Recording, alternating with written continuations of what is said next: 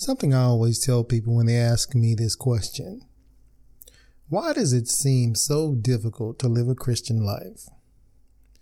And my response is always the same. Because you are alive, but you're not living. And they always look at me with this puzzled look on their faces. And well, here's why I say that. In Matthew chapter 4, our Lord and Savior is led into the wilderness to be tempted by the devil. Before this, the Bible says Jesus had fasted for 40 days because he had to prepare himself for what he was about to deal with.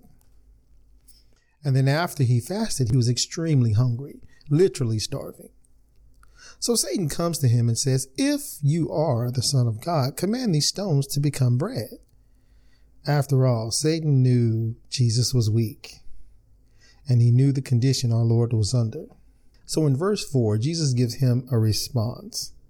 And in that response, we find our pressure point for today. Jesus says to him, "It is written, man shall not live by bread alone, but by every word that proceeds from the mouth of God." The word live there in the scripture is the word zao, and it means more than sustaining life from eating food. It means living life led by the Spirit of God, and living life, full of animation, full of joy and obedience to the word of God. Living. We all deal with trials, troubles. We all deal with tribulations and in life, and that's just life. But how you handle it determines how you get through it, why you get through it, and when you get through it. Make a bold proclamation to yourself and say this: when I get through this, I will know better next time.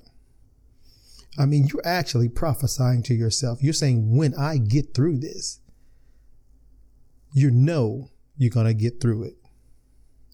So make that bold proclamation and say, I will know better next time, and I will know how to deal with these situations. Successful kingdom living is achieved by living a day-to-day life full of life. Zao. Don't allow troubles or trials or tribulations get you in a stagnant point where you're not moving forward. You're falling into a depressed state. And by all means, don't allow people's negative opinions determine your outcome in life. What other people say about you does not determine how the sun rises and sets on your day. You determine that. So live life full of life. Live life loving God, loving your neighbor, and loving yourself. Amen. Amen. I'm Leonard McDuffie, and this is Pressure Point.